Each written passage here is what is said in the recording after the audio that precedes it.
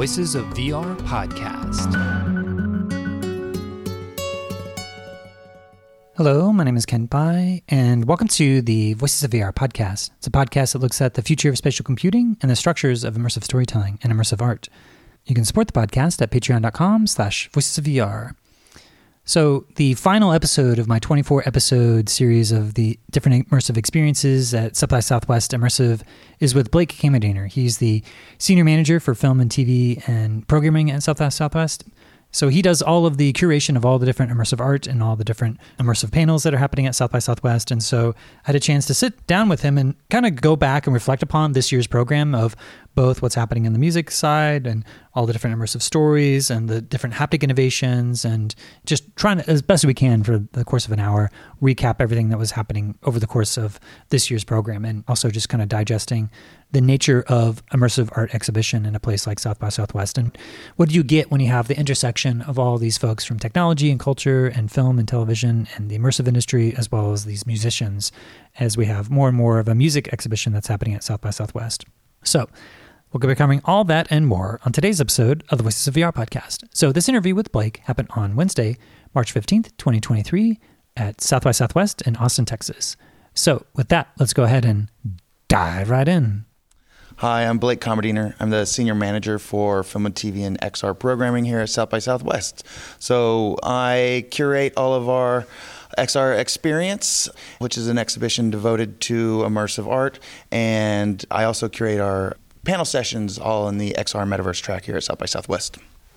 Yeah, maybe you could give a bit more context as to your background and your journey into this space as an XR immersive curator. I mean, how deep you want me to go? So I did my first VR project when I was about 10 years old in the early 90s with Dactyl Nightmare when it hit a few arcades around my area. Instantly obsessed. And then I was lucky enough again to go to Disney Quest, which was a 5-story virtual reality arcade back in the day around in 2000, where they gave us like the run of the place. It was a really fun time. Again, totally obsessed. Aladdin VR, like classic, amazing, old school, first wave immersive project.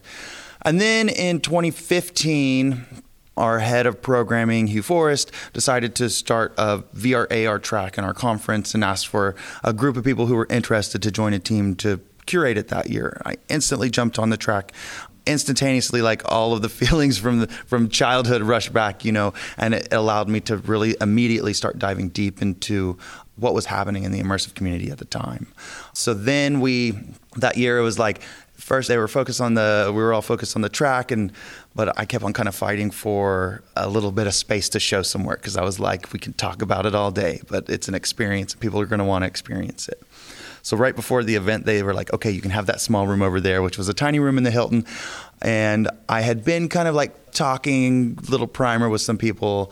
And so we were able to pull the trigger about 6 weeks before the event and ended up programming Across the Line by Nani de la Peña. We had Chris Milk come in with Verse at the time, and they showcased maybe I think 8 pieces that were on the platform at the time.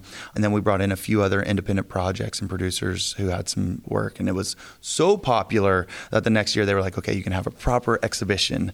And so we started 2017 with the virtual cinema, was what we called it at the time, because it was very focused on storytelling in the immersive space.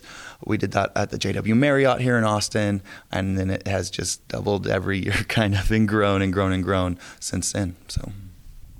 Yeah, I guess, one thing that's a little bit different than this year is that there's normally a bit of a cadence to the immersive storytelling festival circuit, where kind of kick off the year with Sundance New Frontier, and then South by Southwest, and Tribeca, Venice, Eva Doc Lab. And I often see you at a lot of these different events and looking at the different pieces and as you're doing curation. But this year, in the absence of the Sundance New Frontier, did you see any differences in the way that you were curating South by Southwest's XR experience selection? Yeah, that's an interesting question. It was definitely a missed event. I was very sad when it wasn't happening, because it's one of my favorite times to get to go and meet the community at Sundance. And I love the work that they do there at New Frontiers. For me, though, in my process, it took away a variable that I didn't have to think about, because we're not here to recreate the Sundance lineup in any way. So quite often when we're going through our process and we're getting everything ready, we wait for that Sundance announcement to see where we need to make changes or what projects from there we will invite to join us. And so it took a different variable out, but it was sorely missed, honestly. Yeah, and I guess one of the things that's unique about South by Southwest is that it's both a technology festival, you have the film festival, and there's a music festival, which is just about to get underway as we're right now at the end of the XR and tech selection that we had for the last 3 days of the XR selection. But there was actually a lot of music experiences that were in this year's selection. There were a couple last year, but I feel like this year there was maybe at least 5 or 6 or so ones that were music. You had like In Pursuit of Repetitive Beats, ESPA VR, L Beat, District VR, J Balvin Futurum, and then the Whipped Cream with the Dark, which was all like these immersive music experiences. And there may be some other ones that I missed in that list, but love to hear you reflect on this intersection of music and the specific selection that I think is very distinct from some of the other festivals I go to. There seems to be a more openness to pulling in the more musical elements. Oh, and I should also mention that Mirror Shot had a whole live performance that was there, and there's some other virtual concerts that were special things as well. But yeah, I'd love to hear you reflect on that. Well, it was interesting as we were going through the process, and these all very different types of projects, different ways musicians were integrating with the immersive creative world and how they were being interested. And it's something we have slowly been exploring over the years. We are kind of this perfect place where all that meshes together. And so this year, as we were going through, there was so much wonderful music content in there, and it's all created in different kind of ways. And I really wanted to showcase kind of the variety of different ways that musicians have been able to start exploring the immersive medium as well, and how they can use that to amplify or allow you to immerse yourself, if you will, into their music in different formats, really like across, whether it's socially, whether it's more like Whipped Cream, which is like a interactive music video, a full album with I, which I think, was that on your list? No, so I from director Sin-Chien Wang from Taiwan, co-produced by the French company Vroom. And so there's so many different ways I was seeing. And so I thought it kind of felt like a good year to really showcase all those different things and those different ways that musicians are intersecting with this world of immersive art. Yeah, the Shen Huang as well as Jean-Michel Jarre had created this. I guess there's going to be like 18 chapters, but there's 4 chapters that we're showing here that you could see 2 at a time. But this going through a volumetric space and immersing yourself into the music. Yeah, I really enjoyed that one in particular, especially the first chapter, because it was like exploring all these themes of surveillance. And I know Jean-Michel Jarre and Vroom, they've also been doing a lot of experimentation with creating these different types of music concerts that you actually go through these different VR chat worlds. And they've actually, the VR Room was having their own immersive concert platform that they started to launch. I think there was a special event. Yeah. Being here, it was a little bit difficult, but I had a chance to see it ahead of time. What was it called? That is, the Vroom Party.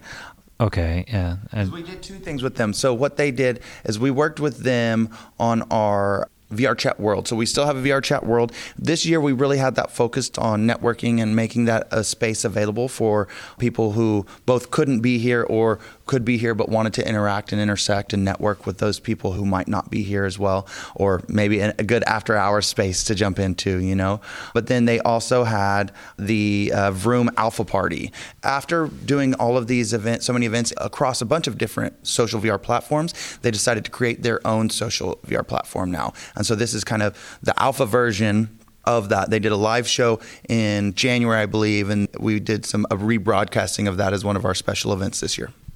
Yeah, it's kind of like you're going through a virtual world and exploring around. And actually, there's a number of other, like using the 360 video as a medium to explore different dimensions. ESPA VR in particular, Amaze. I know there was the Into the Hottiverse that was here last year that was kind of kicking off, and they had a whole going out.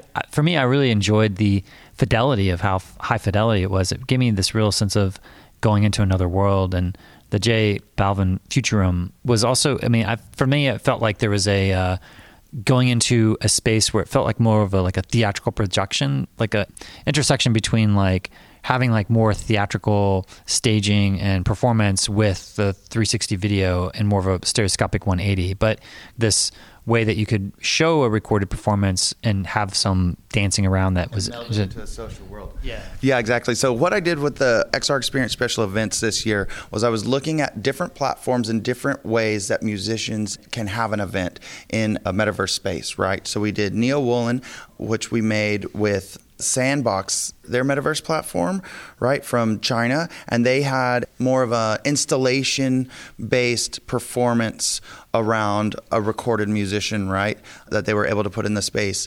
And then we had the wristband mirror shot experience, which is going to be a more live interaction between a physical performance and a virtual space. And then the Vroom Alpha Party is more of an avatar-based performance, whereas then we had Sound Waves, actually, which is where we built out a space in the metaverse and then input volumetric captured artists and did kind of like a showcase within that. And that's actually still going on now and will be for the next few days during music. And then on the floor, like you were saying, the J Balvin piece, that shows this interaction between really high fidelity stereoscopic 180 video kind of melded into a virtual world, right? So you can still have that in a social environment. And so like really that goes back to what I was saying about all these different music type pieces really showcase different ways that you can utilize the immersive arts and meld it into the music world. Yeah, I think another really unique thing about this year's selection was how many haptic-based experiences that I was able to see, from Symbiosis, which premiered at IFA Doc Lab back in 2021. I had a chance to see it when it came through Portland. There was Body of Mine, which is more of a, I guess, less of a haptic and more of a full embodiment experience. The Temporal World, which had a whole haptic vest that was custom made. And then Forager, which you're laying down, but there's a sub-pack that's underneath there that has this connection between the sound design and the haptics. And so, yeah, lots of really interesting explorations of haptics this year. So, yeah. I would add to that because, again, not haptics, but more of the, if you think of the Body of Mine and the like full body capture experience, I'd also add figural bodies into that, which was this research piece out of Goldsmiths University in London where they put on a capture suit and then did a live stream with a dancer here on the floor and a dancer live in the UK at the same time. And they did this 360 stream where they would dance together and create amorphic avatars, right? And really it's an exploration of accessibility and creating comfort for people of all bodies and all types in all forms and fashion. So it was also a really beautiful piece that kind of fits into that mold of something we don't see all the time, you know. And did you have a chance to see the Symbiosis at some point? I sure did. I was the toad. It was amazing. I've been waiting for 3 years to try that. I remember first meeting up with them in the 2020 IDFA market, actually, when they were doing kind of like a pitch and with a tiny little demo there, but it was the 2020 year, you know, so I did that remotely. And then I really, we stayed in touch for a long time, really trying to figure out a way to bring them here. And so I was so excited to finally get in a suit. Yeah, nice. And the Temporal World haptic experience, I think, was also really unique in the sense that, I don't know, there's something about the haptic explorations that really give me this deep sense of embodiment. And with the Forger, as well as with actually the In Pursuit of Repetitive Beats had a sub-pack, but also like wind haptics, and Forger had like a little bit of wind haptics and as well as like smell that was happening. So these multi-sensory dimensions. But yeah, I'd love to hear any thoughts of In Pursuit of Repetitive Beats. So here's the thing about that is I didn't actually get to try it myself until sometime this last year, and I did it at home by myself. But I couldn't help but by the end have my hands in the air and dancing my ass off, you know, because it's beautiful storytelling going through that documentary story at first. And then as you weave your way through and then finally get to the warehouse, I found it to just be an incredibly moving and just like all-encompassing way to tell a documentary about that scene. It was fantastic. I was so happy to see it. So many people get so excited about it as well. It was like nonstop excitement about it here at the festival. Yeah, I think probably the most unfortunate thing is that only 8 people per hour could see it. So it's just more of like a throughput thing. I mean, that's one thing that I also noticed about this year was that there was like 150 to 200 people that were all lined up right at 11 a.m. And then you have this mad rush of everybody trying to get on all the lists, and then it kind of dies down a little bit. I don't know if you've thought about like something, I mean, you have like the Venice Immersive, which is a little bit more niche in the sense it's smaller for like a very specific audience, but I feel like there's something about like the pre-scheduling that can be beneficial, but then when you have everything book up, then you have this tension between people that are able to get into some stuff, but then you can schedule things for longer, but then if it's shorter, then you have extra gaps. And then if people don't show up, then you have this kind of like trying to figure out the right queuing system to do that. I don't know if because there was such a flood of people that were coming through there, and like there's so many more people that wanted to see the experiences that could actually get into different ones. And so it's sort of like happy to see so many people, but at the same time, realizing that a lot of them are going to walk away perhaps frustrated. So it's a delicate balance, and we've done it the same way actually since we began, and with a slight evolution over time, little evolution. But the theory behind it is this. So exhibiting in VR or XR, where especially in the headset pieces, or especially with the haptic components, there's always going to be a throughput issue. Always. Like, as of now, there's not a clean solve for that. When it comes to what we do here at South by Southwest, is really like the key to the value there is our audience, because we have this huge blend of audience, right? And my goal was always, when thinking through this, was because I went to the different events that were doing similar type of exhibitions, and I would see how they would do it and think about it and see if I could evolve it even more. But my idea was around getting people into the room, whether they're going to be able to do an experience or not, and then engaging with the creators. And I always tell each creator, like, you need to engage your audience outside of the headset as well, which is why we give them the opportunity to do the build outs that they do on our floor. It's really an opportunity for them to catch the eye of our audience and start the conversation around their story, even if that audience member isn't going to get to see the full piece, right? And I've always been of mind that if you do a pre-sale, pre-sign up, then it will sell out instantly, just as it does every morning. But then everyone will think it's sold out. Everyone will know it's sold out and won't come into the room. I really love the community that grows in that space and in that room, which is like the most exciting thing to me. Like, I want all the people to get to see projects, but I also want them to get to meet the creators, meet each other, and grow the community. And that's really what it's all about. And so that is why I insist upon daily signups and signups at each individual booth, so that people come in and they instantly engage with those creators. It's also why I really try to encourage the creators to be there the whole time, or as much as possible, of course, so that they can engage with that audience. And that's where the value is going to come for them, is in meeting the huge variety of people who come here to South by Southwest. Yeah, and I guess part of the tension for some creators is that, they have to go into different degrees of credit card debt, or even just to pay to be here. And then there's no docents that are supplied. And so they have to provide their own hardware oftentimes, as well as they have to be their own docents for their own project. And so has there been any thought or discussion around getting more resources to support the creators, to be able to either have more funding to travel or funding to support for docents? Or it seems like it's already kind of a strained industry, but to even exhibit, it's also additional financial strain on the creators. So I'd love to hear some of your thoughts on the dynamics there. Yeah, of course. So South by Southwest, number one, we've always been a very DIY event, just in general, right, across all the sectors. And that's very true about how hard it is. So it's funny, I always go around and every time and thank everyone, because I tell them I know how hard we are and I know how hard it is to be here.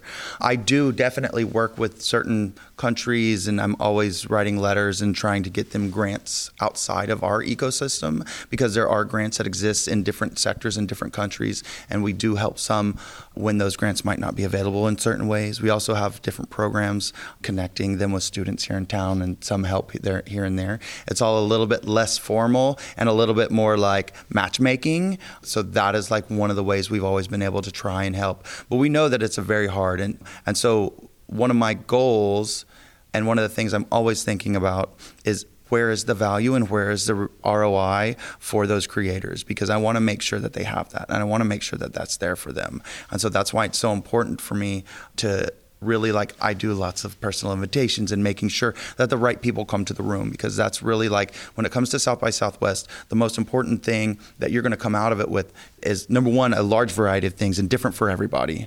But one of the biggest things that we always say is we're the place that you might find your next collaborator, your next funder, or your next distributor for your project. It can be across so many different ways that you find that value here at South by, and it's not always what you thought it would be initially. Yeah, that makes sense. And I always loved being here, because it is quite an intersection of, there's the tech folks that are here, there's the music folks that are here, and then there are also all the XR and storytellers and filmmakers that are also here. I guess another big thing that happened this year that was new is that we have a lot more mixed reality experiences where we've had Eggscape, which I first saw at Tribeca and then at Venice, and then now we have the Quest Pro and also other headsets that are able to do mixed reality. We had Yuki mixed reality as well as the Rockets that had a little bit more of a using the Quest pass-through, experimenting with laying down. And then Unearthed also had a MetaQuest Pro that had some mixed reality components. So yeah, I'd love to hear some of your thoughts around as we start to enter into the realm of mixed reality and what you're starting to see in terms of trends of what you find compelling when you think about the mixed reality component.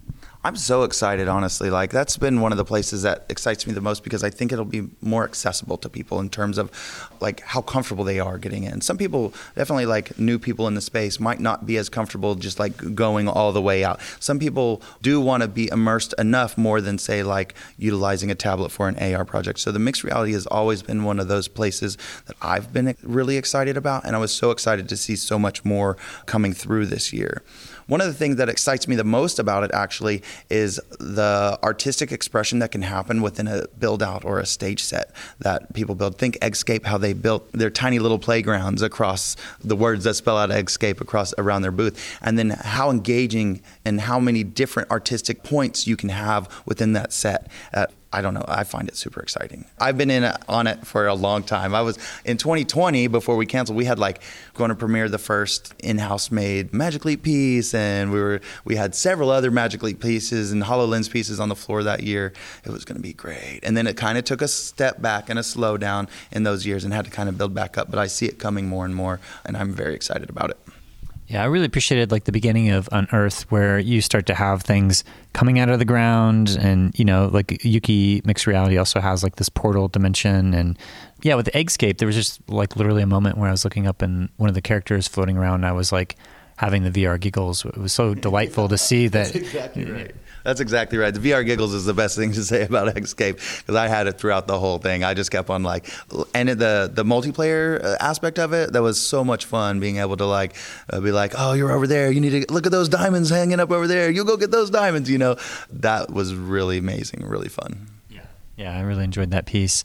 Well, let's talk a little bit about the two winners. We have first the special jury prize of Body of Mine, which is an embodied experience of looking at these trans stories and using the concept of virtual embodiment to talk about body dysmorphia and gender dysmorphia. So I'd love to hear some of your thoughts on Body of Mine.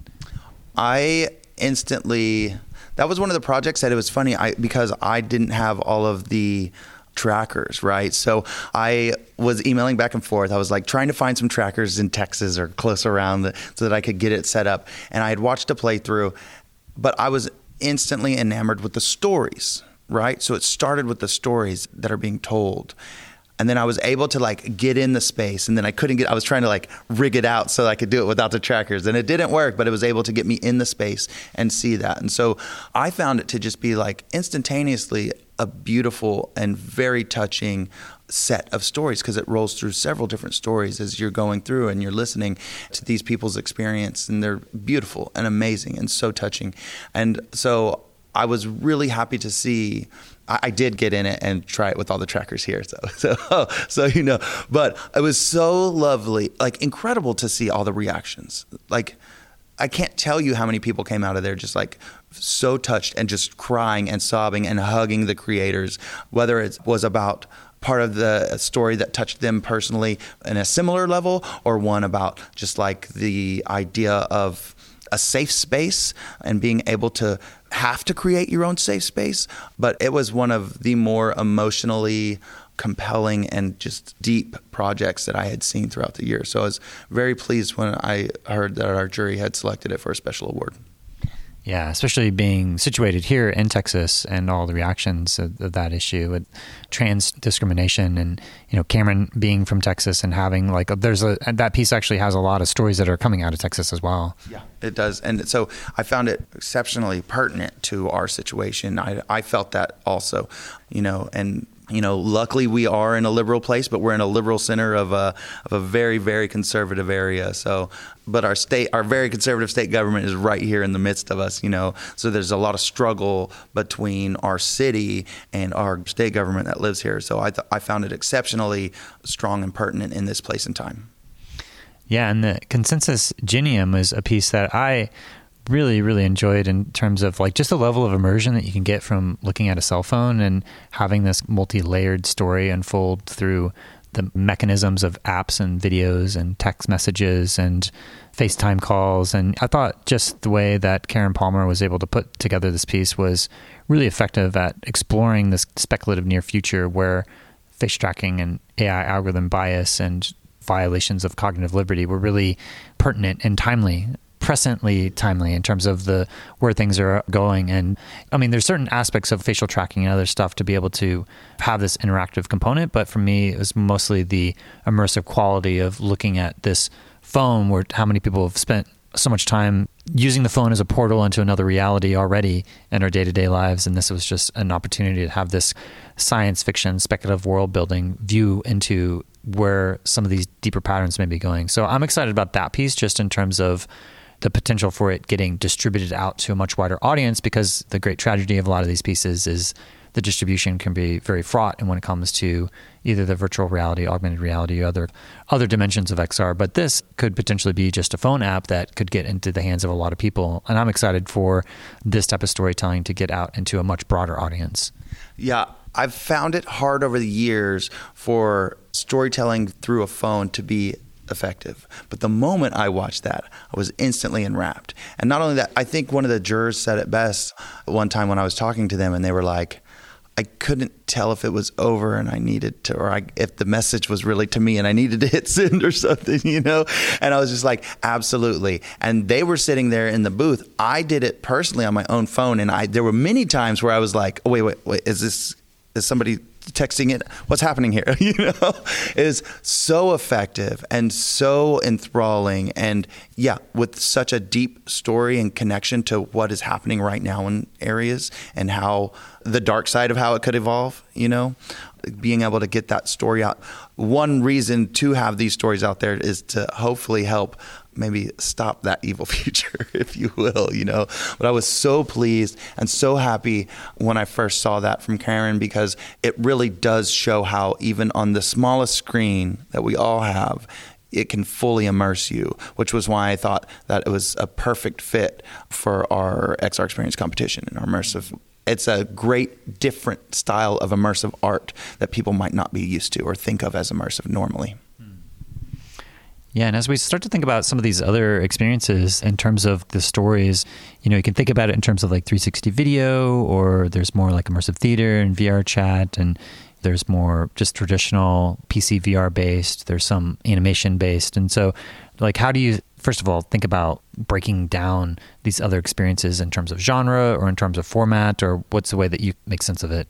So I always start, first and foremost, I go through and I start with the story or the art first, right? So I'll go through our whole list. We'll go through all of our submissions. I watch everything, and then the cream will rise to the top, you know? And so I'll look at everything, and first I look at story. And so then I'll go through and we'll start looking at, okay, what kind of stories are we telling? What kind of art are we showcasing or is up here in this top? And then where is it from? Because we're looking at, when you're programming, you look at so many different variables. It's not just straight, we play good things and that's it. You're looking at tons of variables because we really want to show different perspectives, a diverse array of creators and diverse points of view from around the world, right? So this year I felt really good about the international perspective that we were able to showcase from really all over.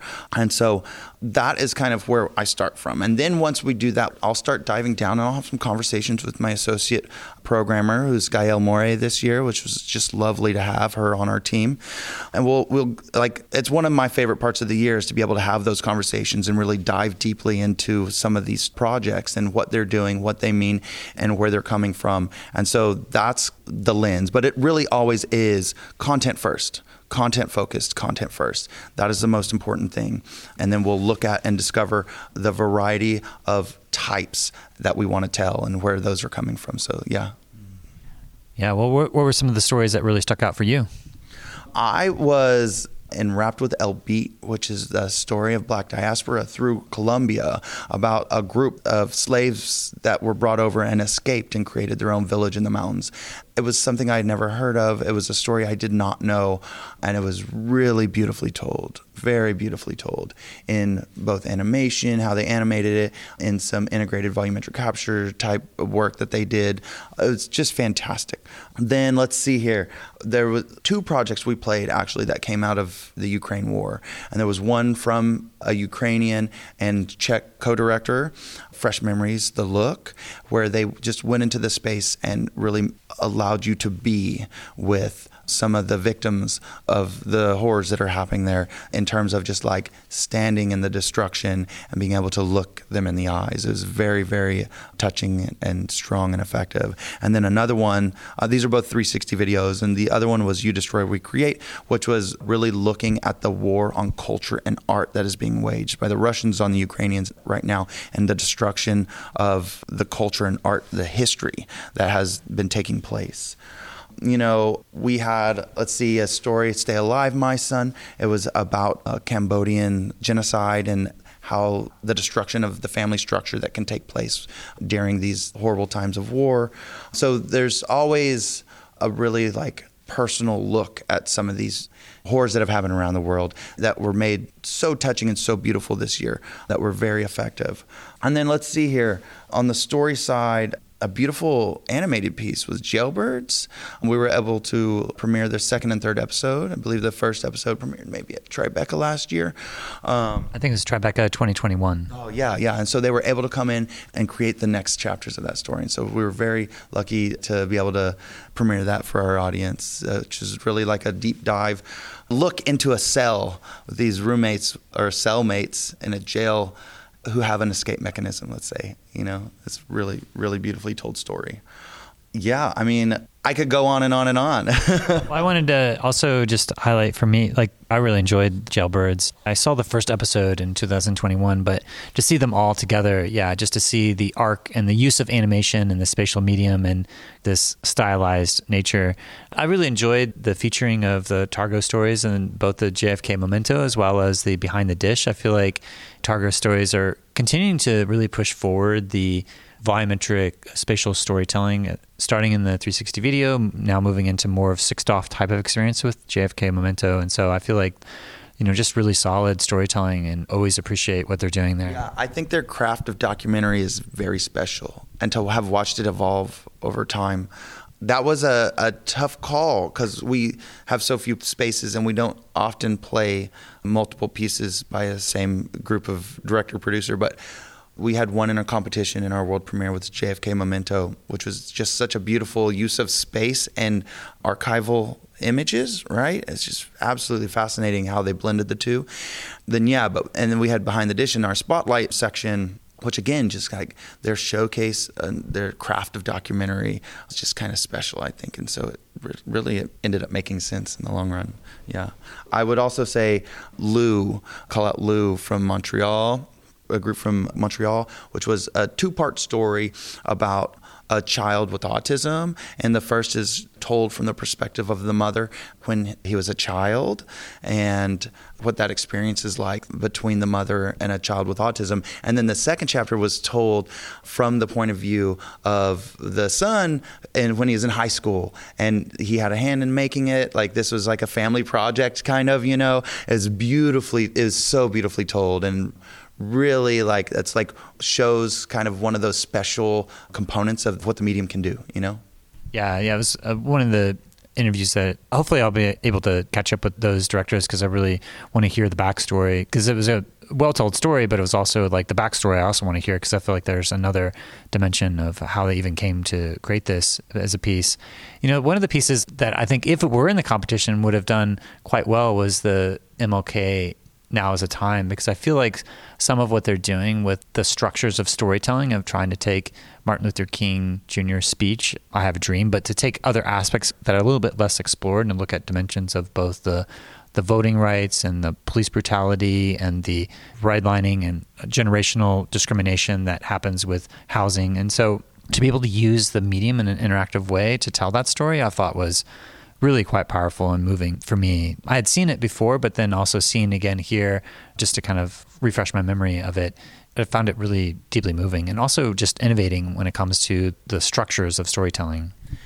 Yeah, that's exactly how I felt. So one of the things that because that has already been released, and that's one of those things. So like we play a handful of projects each year, usually maybe one or two that have already been released, because I feel like most of our audience probably haven't seen it, right? Maybe they don't have a headset, or maybe they do. Even if they do, a lot of these types of projects, they're not the ones that, like you said, not everybody has a headset. It's still a very small percentage of people who have that and can see that. So that's why I like to showcase some work that's already been put out there, right? And with MLK, I found the exploration and the depth of the full speech like that, in a way, like I haven't seen that before. It was really, really beautiful and fascinating and effective way to dive into the full breadth of what Dr. Martin Luther King was talking about in the I Have a Dream speech. Because so often we'll hear a clip, a little snippet, but there was so much depth across the whole speech. And to be able to not only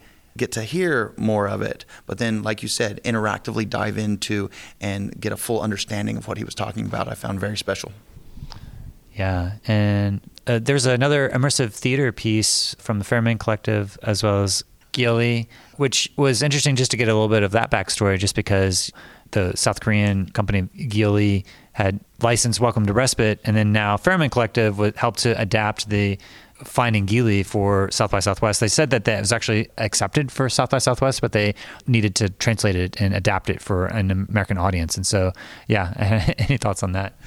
Yeah, so I'm always fascinated about the space of live theater in a VR space, what you can do there. I love that there was actors who were participating in the different shows over the last week all over the world. Like one show I walked up, where are your actors now? They're like, one in LA and one in Bangkok. I was like, awesome. It's fantastic. Yeah. And so I did it. I had originally seen the Korean version, and then I did some walkthroughs with their team. And then I was like, for South by Southwest, it's important that we have some sort of, I wouldn't like, it has to be in English, but you need English subtitles of some format if you're really going to connect with the mass majority of our audience, which is very international. And so I was just like, would you have an English version?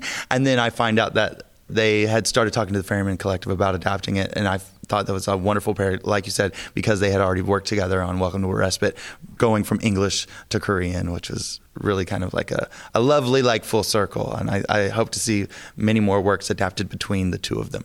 Yeah, it's just interesting to hear how they were kind of feeding back and forth different innovations and insights for the medium as well as they're working on it. Oh, one of the pieces that I thought was very visually alluring was the Invited, which was this AR piece, but AR pass-through, so it had this kind of mixed reality type of experience. But just to see the exquisitely designed pop-up book with these sculptures, but lit in a very dramatic way, but also have the pass-through where it was creating this sort of broader context sometimes, that it was really, like, for me, one of the most immersive pass-through AR experiences I've ever had, in terms of like being tricked or fooled through like what I was seeing, and not always knowing what was real or what was being modulated. And so I really loved the way that they were able to create that transportative nature, and just going into a little black room and creating a really sparse environment with really dramatic lighting, and to see how what they're able to create actually created the conditions that made an even more compelling pass-through AR experience. Yeah, I've been obsessed with Kristen and Davey's work since I first met them when they were pitching the Invited, or they were workshopping at Creative XR in London back in 2020, I believe.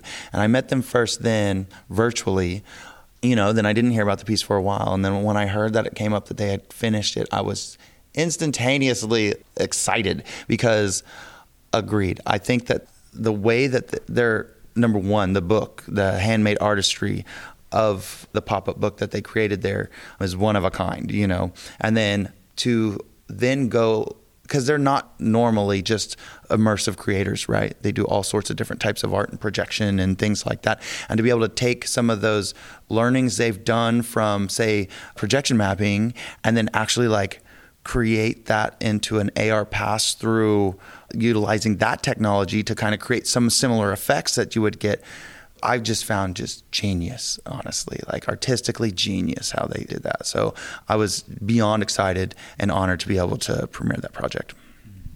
Yeah, it's really, really well done.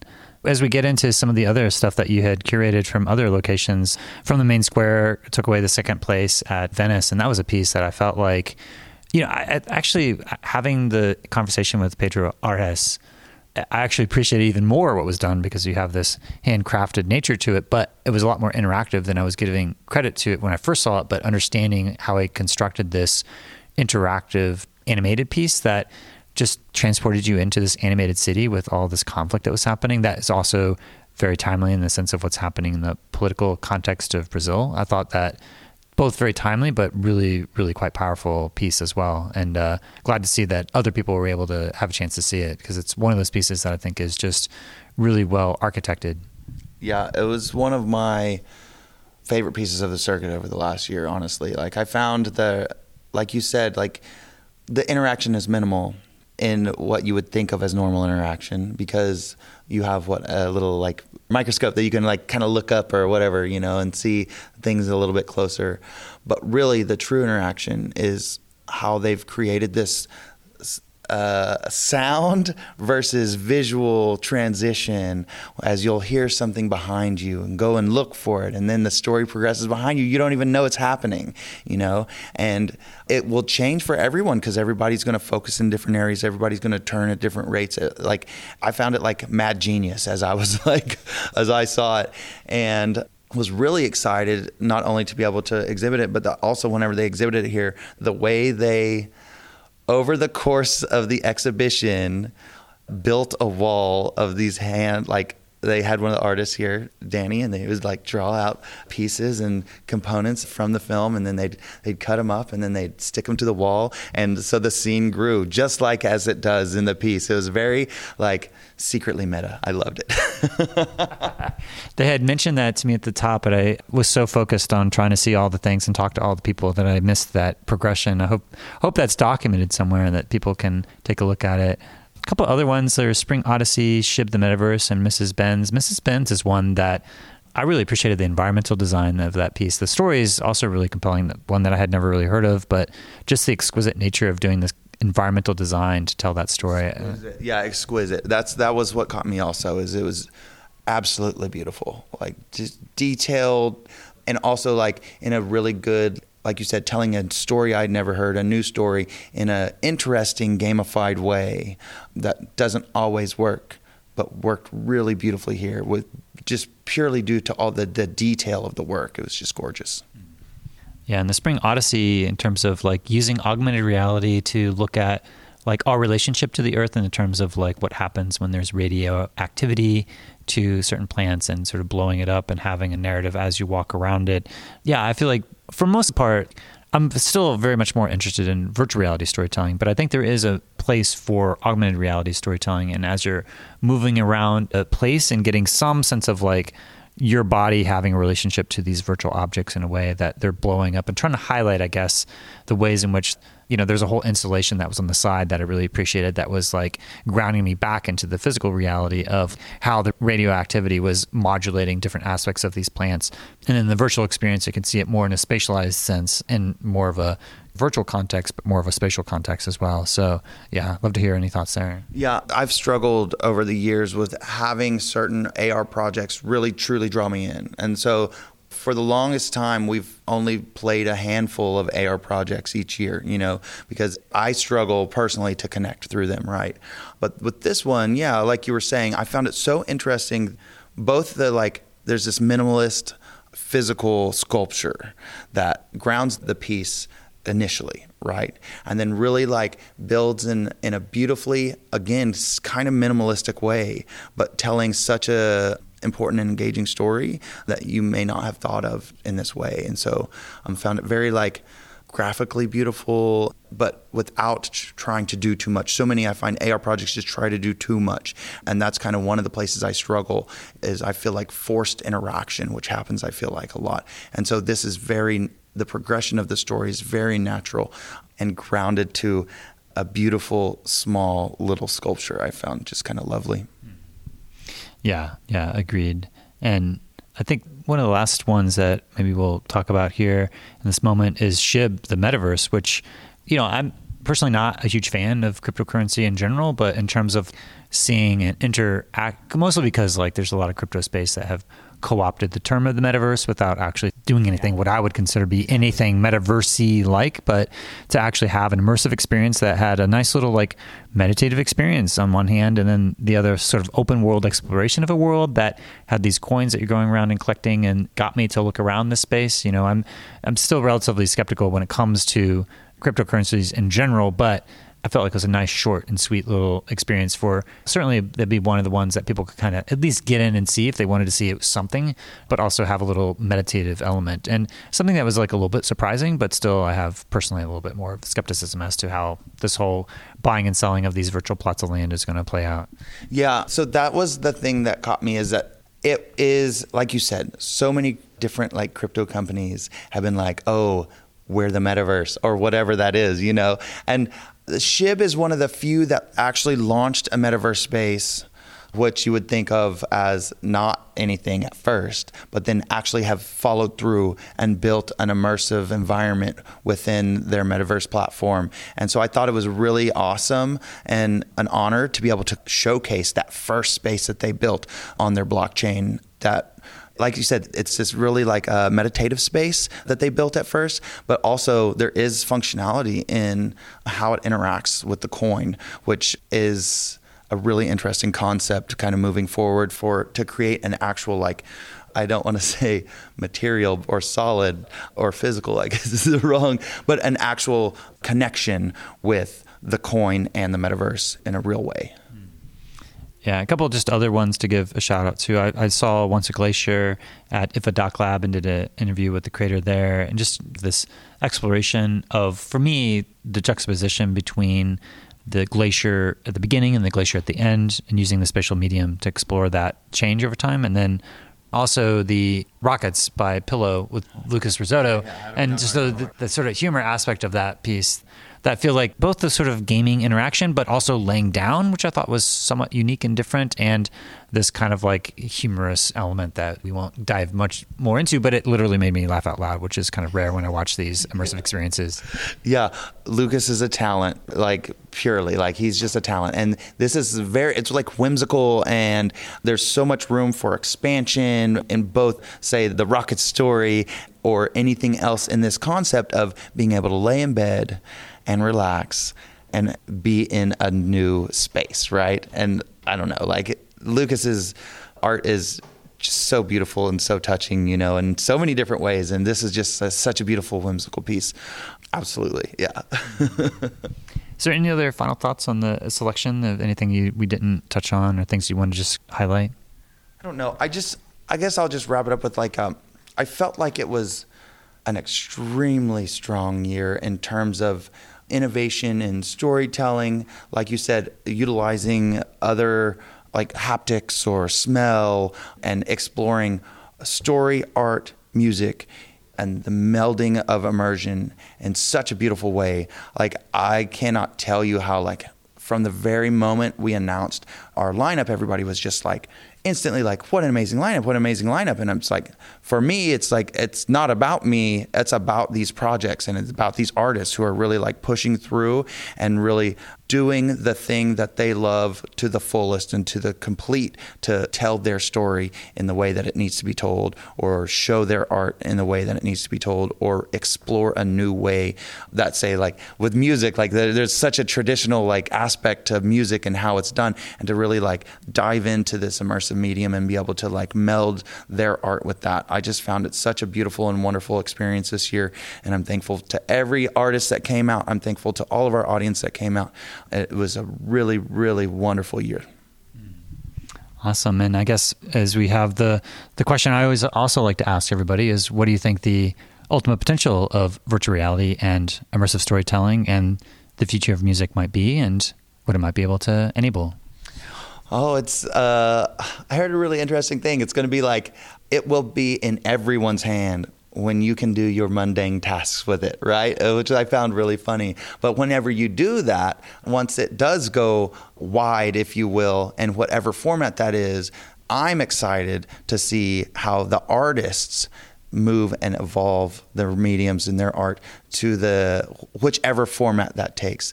One of the things I have found most interesting about the immersive community in general is it's the creatives who have been taking and bending and evolving the tech to show their art and tell their stories in the way that it needs to be told. And so to see this like technology that is being formed and shaped by the artist is what excites me the most.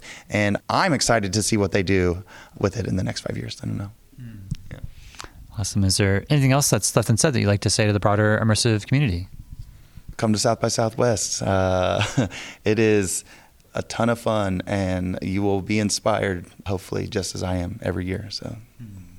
Awesome. Well, as always, I had a great time here seeing all the different experiences and being able to talk to so many of the different creators. And yeah, I'm just really excited to see where the artists continue to take the medium. You know, on one hand, I hope that Meta would at some point realize what's happening with the indie developers and the immersive storytellers and find additional ways to bring broader support to the distribution channels and everything else. But, you know, I think you're doing a great job at least highlighting what's happening in the space and all those other sort of how this continues to propagate out into other aspects of the industry is problems yet to be solved fully. But for me, it's always inspiring to see what is possible with the medium and what artists are doing. And it's always great to have an opportunity for them to show their work and to get the feedback that they do at a place like this. So yeah, thanks again for doing all the work to curate this show and for sitting down to help unpack it all. Absolutely. It's my pleasure. Thanks so much.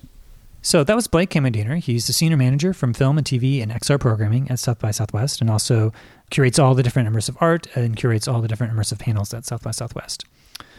So I found different takeaways about this interview is that, first of all, overall, my experience at South by Southwest was just absolutely amazing to be able to see all the different art and all the pieces and to be able to talk to all these different artists and creators. I ended up doing 24 interviews with different people, totaling over 20 hours of conversations. And yeah, there's even more conversations that I covered that wasn't covered here because there are certain projects that were being shown at South by Southwest that I've already previously covered, including the wristband platform, which launched last year at South by Southwest. And then at Venice Film Festival, I covered Eggscape, From the Main Square, Mrs. Benz, Stay Alive, My Son. And then afterwards, there was an immersive doc that was released called You Destroy, Recreate, which is an immersive 360 video about the war on culture in Ukraine by the Russian invasion of Ukraine. And then at the IFA Doc Lab, I covered Once a Glacier, Symbiosis, and Immersive Repetitive Beats, which was the winner of IFA Doc Lab Award for Immersive Nonfiction. And still, for me, is one of the most amazing immersive storytelling experiences that I've seen in quite a long time.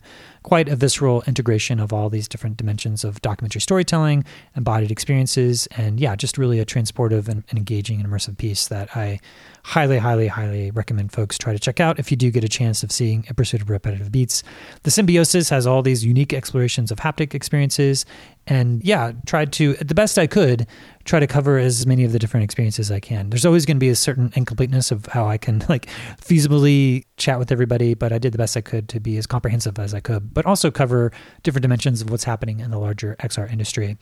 So, the thing that Blake is saying is that it's really this intersection of folks that are coming together from the technology fields, from arts and culture and film and immersive art, as well as the music and all that fusion that's happening with all the folks that are at South by Southwest. And I'd say just generally, it's probably like the immersive festival that's the closest to pop culture. The type of experiences like the Amaze VR makes sense to launch at South by Southwest, not only because it's a music experience, but also because you have this location-based transition for a piece that shows there at South by Southwest to then show at other places as well. So you kind of see these different immersive art pieces that are going to be launched out into different distribution channels, whether it's like the Phi Center or other museums around the country. Portland had a whole exhibition of the Symbiosis at the Portland Art Museum Center for Untold Tomorrows. That's here in Portland, Oregon, where I happen to be based. But there's more and more, I think, places and opportunities for immersive art exhibition. Estrella had a chance to talk with Danielle to go and cover what's happening in the forms of distribution on that front. And yeah, other conversations like with Jesse Cohen to talk about the pieces that are here and the process of getting press coverage for immersive artwork like this. And yeah, just overall had an amazing time at South by Southwest. And yeah, looking forward to getting this series out there for folks to kind of digest all the different innovations with all these different confluence of what's happening in XR. And I think, the thing that I'm stuck with is like at 11 a.m., you'd have hundreds of people rush in and get scheduled in for these variety of different experiences. And I would love to see a hybrid approach where people could potentially stand in line and waitlist and just be able to pop in still, and to have a little bit of more of a hybrid approach. But I mean, it is difficult when you have things where there are very fixed time frames, extended number of slots. Yeah, there's not going to be a lot of people that are going to be able to see everything. In Pursuit of Repetitive Beats has 8 people per hour. I think they showed 5 different screenings per day. So it's 40 different people. So 160 people are able to see this experience all together over the course of the conference. And so, yeah, and there's thousands of people that are trying to come and see everything. So there's not always going to be availability for stuff like that. So yeah, Tribeca is the next immersive festival, and then Venice after that. And then I hope to be able to make it out to both of those and see all the rest of you at these festivals, and lots of continued innovations. And I guess I also gave this whole talk about the ultimate potential of virtual reality, promises and perils. I'm still waiting to get access to the footage, and yeah, hope to either make that available on YouTube channel, either as a podcast episode, or maybe even put it behind my Patreon paywall.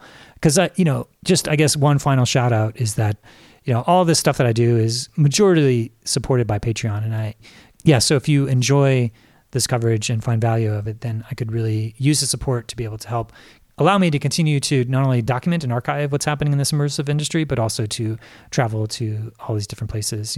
All this cost to go to these places is not cheap. Sometimes I have my travel and accommodations covered.